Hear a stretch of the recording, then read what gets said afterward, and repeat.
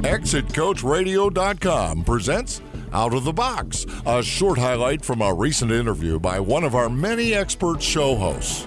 Hear the full interview at ExitCoachRadio.com, the information station for age 50-plus business owners.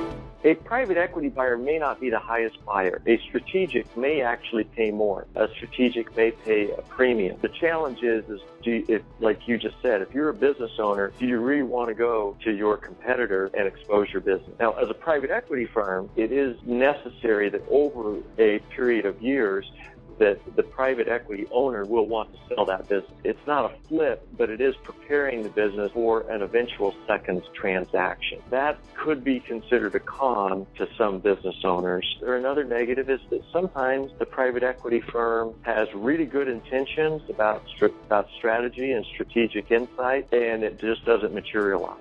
Sometimes we think that we're smarter than we really are, and once we get in there, don't add as much strategic value as the seller may have thought that we would. That is a risk that the seller needs to be aware of.